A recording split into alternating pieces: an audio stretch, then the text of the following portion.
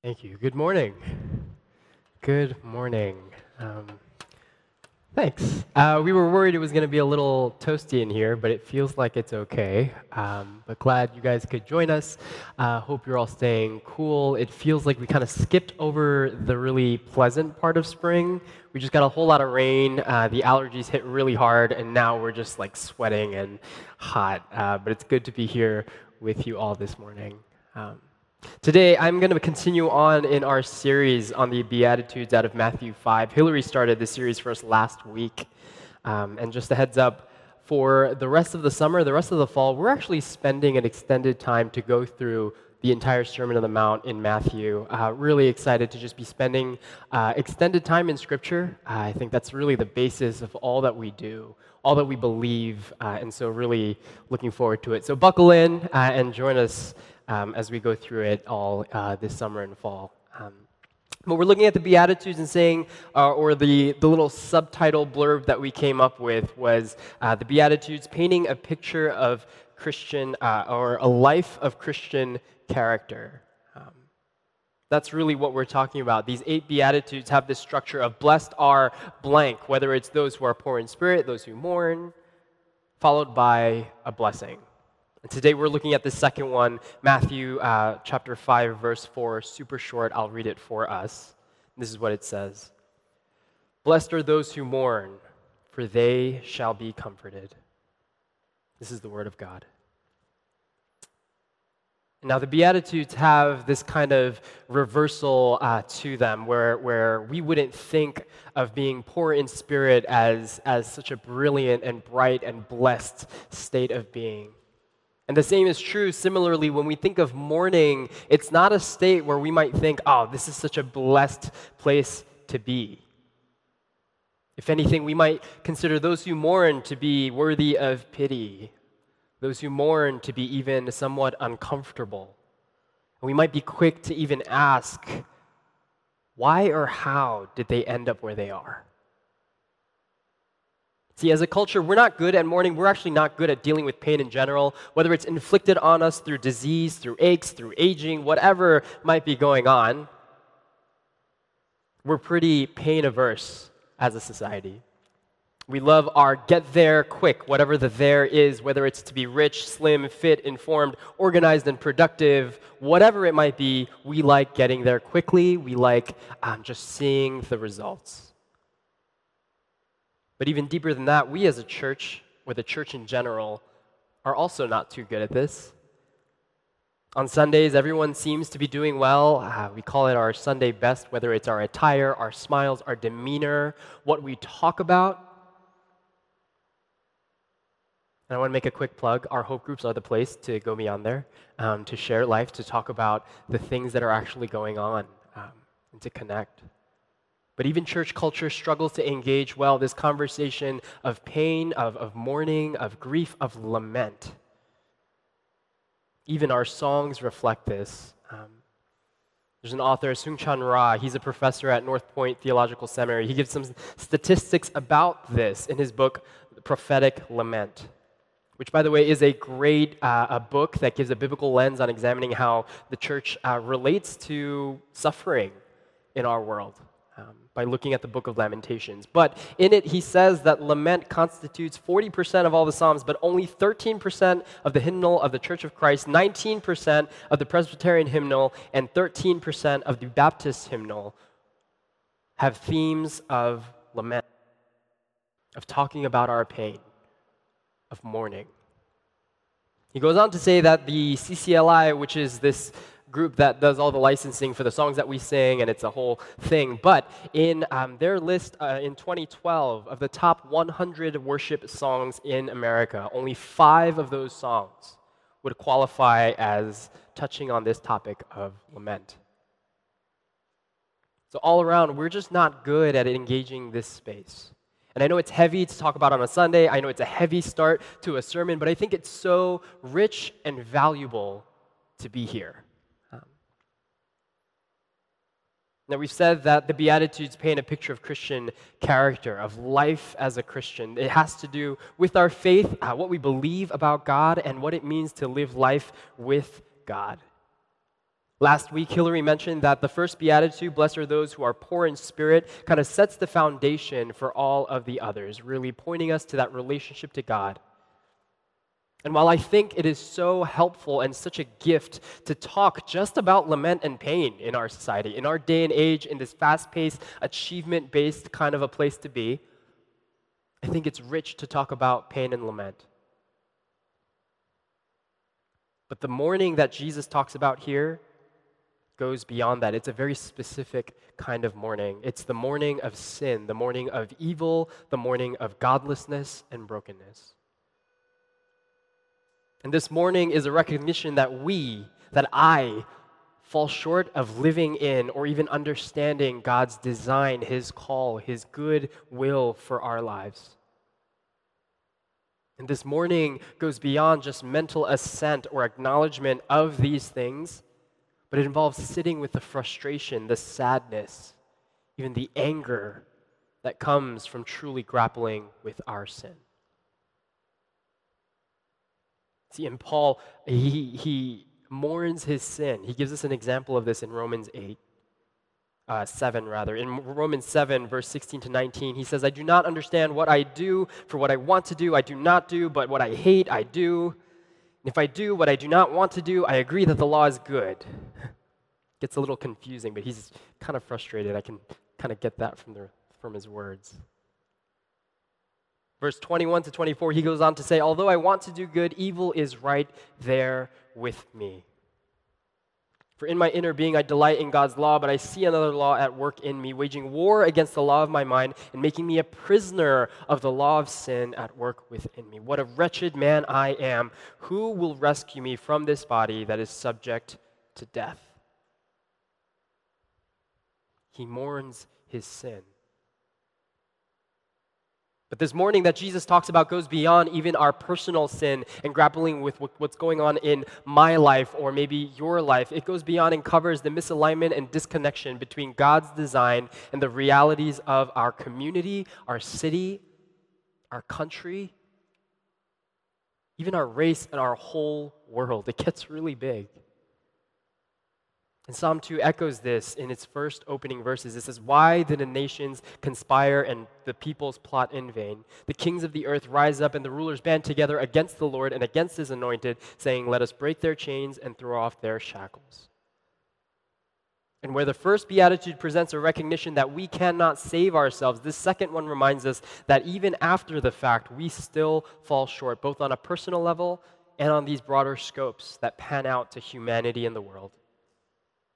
And so it makes sense that this is a hard conversation for us as those who live in America, as those who live in the New York City area, where this is the place where dreams come true, anything is possible. We've come here because, to a certain degree, we are successful and good at what we do, and we've come here to attain more of that. We like being competent, self-sufficient, and we don't like the discomfort of needing others.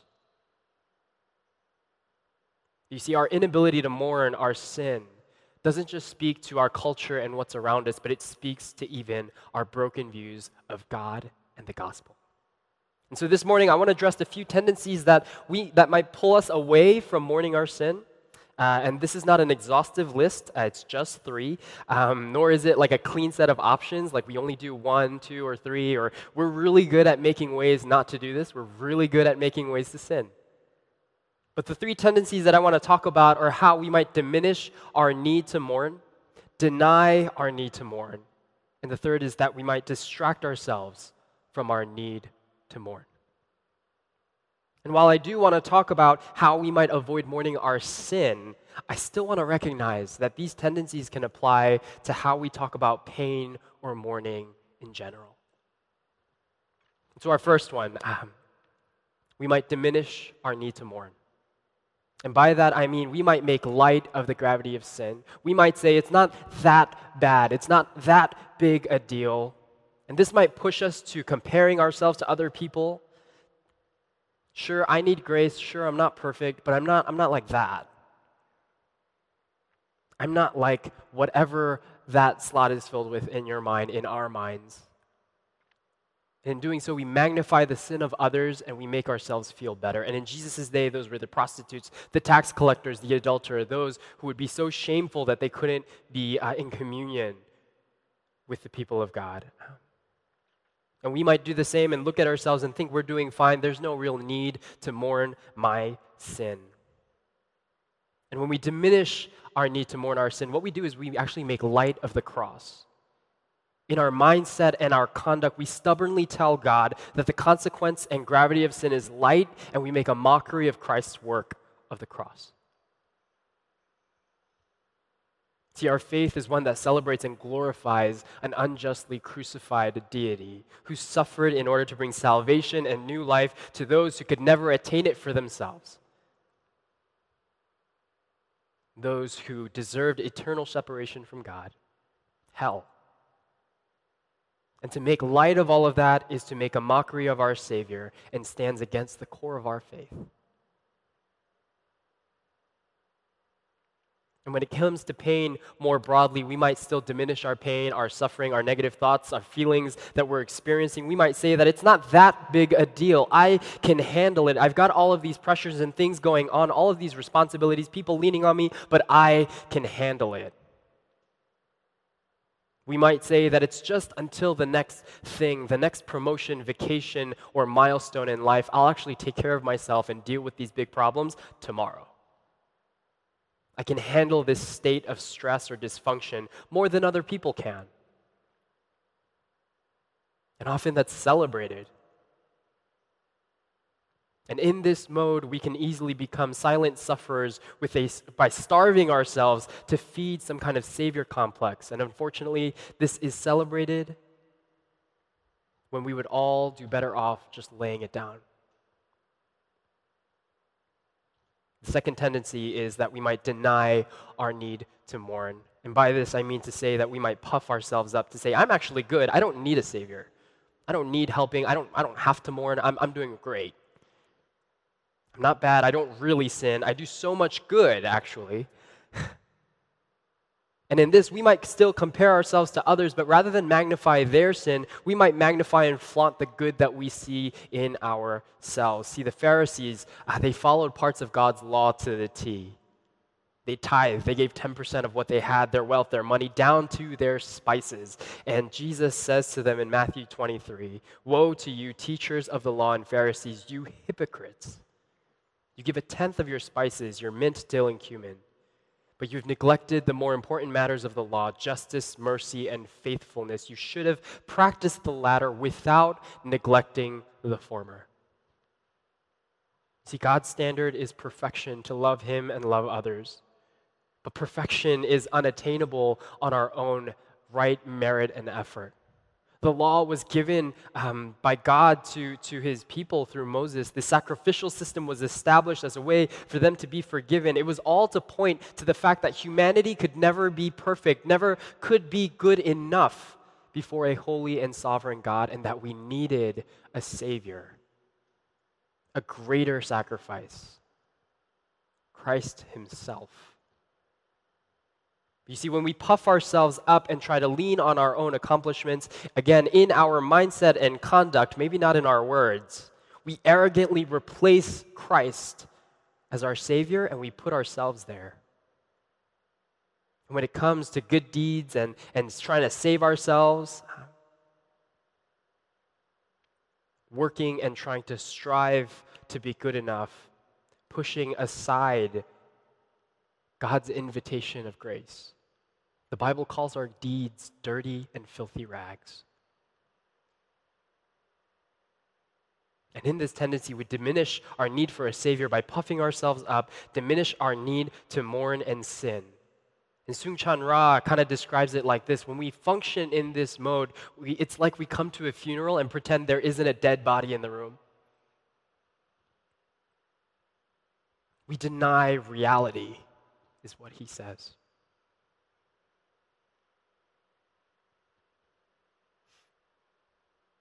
And again, I want to turn back to pain more generally. Here too, we can deny our pain.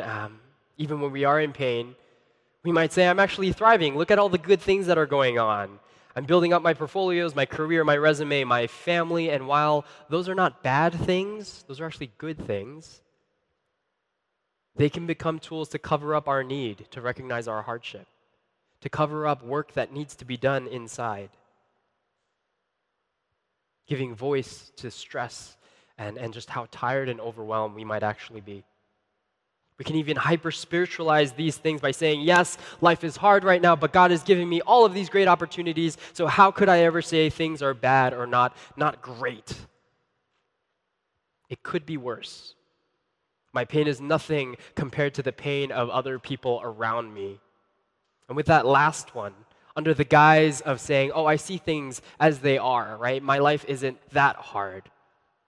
We can actually use that to, again, hide what's going on, to deny that we're going through a hard time. And here, I want to take a quick aside and address the church, the Christians here in this room, because I want to recognize that maybe not everyone is a Christian. But church, Christian, I want to present a challenge for us today. See, if our most readily accessible tools for navigating and managing pain and suffering are to diminish and deny our experience, what are the chances that we could effectively extend compassion to others in their moments of pain and suffering? If we can't bear witness to our own experience of pain, wouldn't it only make sense that we would be far less compassionate with the pain of others?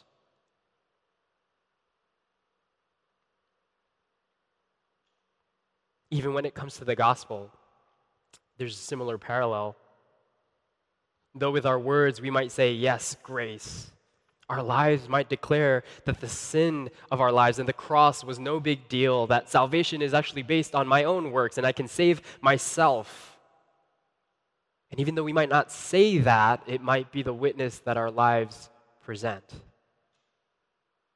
to one another in the church, to non-believers, to opponents of our faith. This should not be. For we are saved by the life, death, and resurrection of Jesus. It is grace given to us that we call it good news.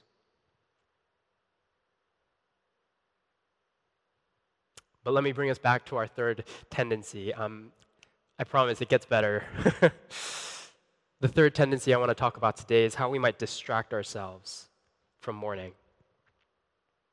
To keep ourselves busy, to keep ourselves distracted by any means necessary. And beyond just our demanding schedules and responsibilities, see, we're really well equipped to distract ourselves. From binge-watching shows to the fatigue of news feeds, the mind-numbing pastime of doom scrolling down through social media, we've got a treasure trove of ways to distract ourselves within arm's reach most of our waking hours. On top of that, we can allow work and side hustles to commandeer all of our waking hours to the point of exhaustion, using our effort, success, and hustle as a way to keep from mourning and sitting with the experience of pain. We can crave, covet, and claw after experiences, excitements, and pleasures, distorting the beauty of hobbies and the gift of creation. We can even plummet into the extremes and slipperier slopes of substance abuse and drastic neglect. The slogan of this tendency might be, I don't have time. Yes, I may be a sinner. Yes, I may be needing grace. Yes, I know that that's a beautiful place to be, but, and I'm going to ask you all to say it with me, because whether it's for this or something else in your lives, I know we've all said it, right? Our response to all of that invitation might be, I don't have time.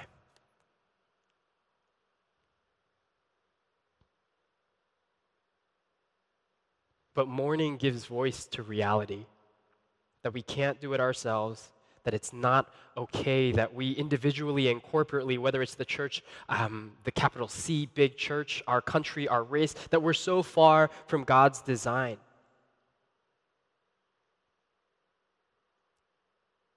It's something of utter importance, of eternal significance.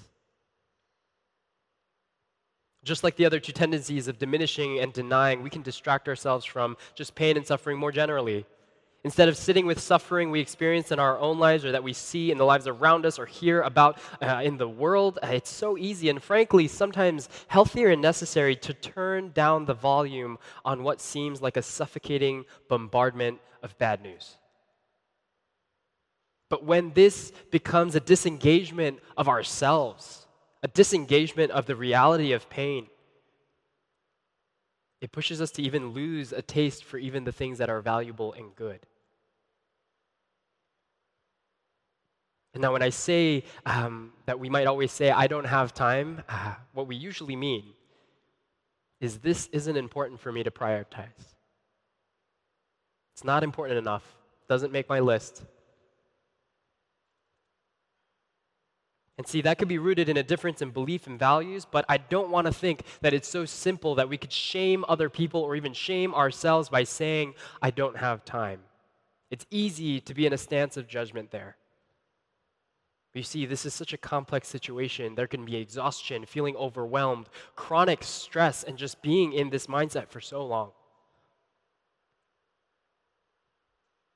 I'll share a brief story to paint this. My grandmother on my mom's side is my last living grandparent. And a few years ago, we happened to be living in the same area. She moved back to New York from LA after my grandfather had passed. I moved to Queens after being in New Jersey for about a year.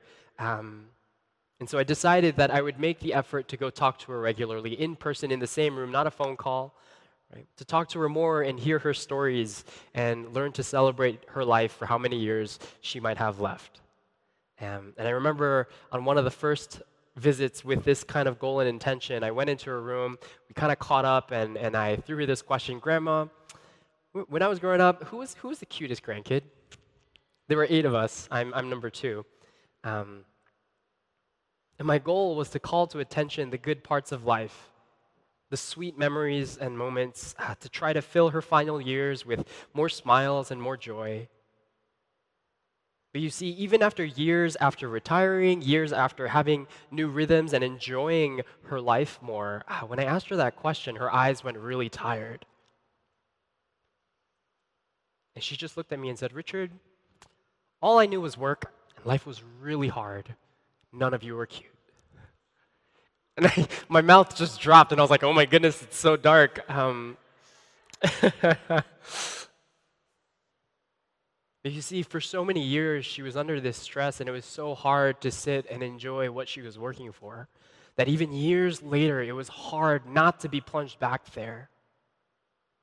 And so when I say that we might throw as an excuse, I don't have time, I don't mean to throw that in a way to shame anyone, but to recognize that this is hard. Just like Paul says, I don't do the thing that I want to do.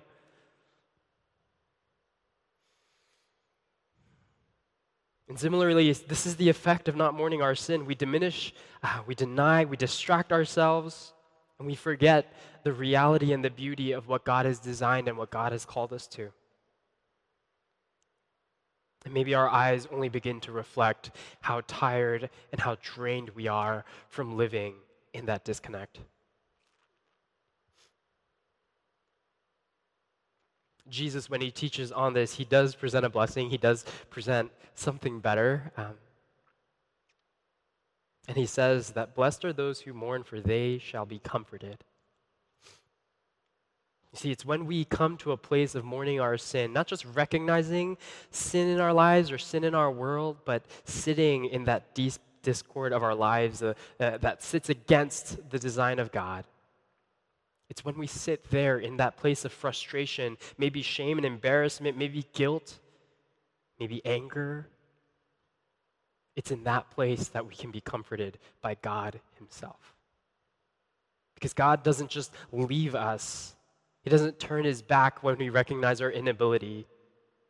When we recognize that we simply can't muster to be good enough in and of ourselves. When we recognize and mourn our sin, we can be comforted because he sees us and knows us to the core even better than we know ourselves. He knew all of that even when he died on the cross. And he is still with us, working in us, working through us, using us for good things. But similarly, again, with pain in general, It's when we put aside these unhelpful tendencies and we sit with our pain, when we acknowledge our grief, when we express our hurt in healthier ways, it can be such a healing experience.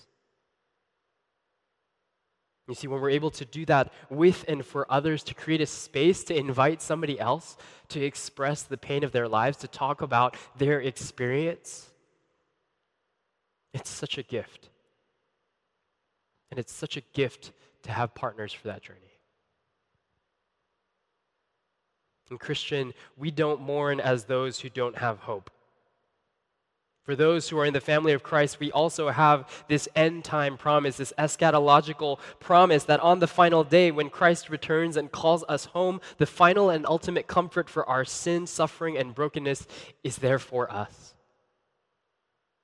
Revelation 21, verse 3 and 4 says this: God's dwelling place is now among his people. He will dwell with them. They will be his people, and God himself will be with them and be their God. He will wipe every tear from their eyes. There will be no more death or mourning or crying or pain, for the old order of things has passed away.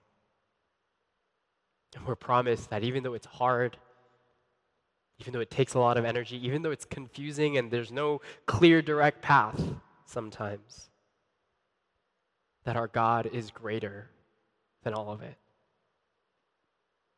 So, church, let us mourn our sin, the sin of our lives, the brokenness of the world around us. And as we come before God honestly,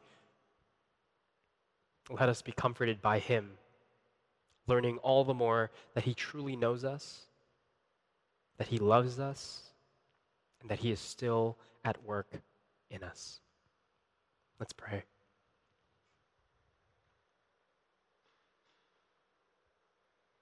God, we thank you.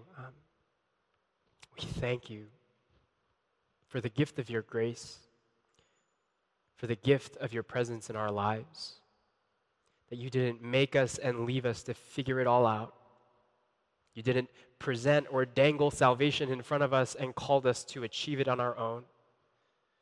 But Lord, you paid the price to give us this life with you. And even after the fact, Lord, you know we stumbled. You know that we walk like toddlers trying to learn how to walk. And still you love us. And you're with us through that journey. So Lord, fill us with boldness, not to stand in our own sense of righteousness, but to stand boldly in this love that you call us to. As we respond, Holy Spirit, would you tug at our hearts, that we might bring our sin before you honestly, knowing that you are God who already knows, yet wants us to come to you. Be glorified in our mourning. In your name we pray. Amen.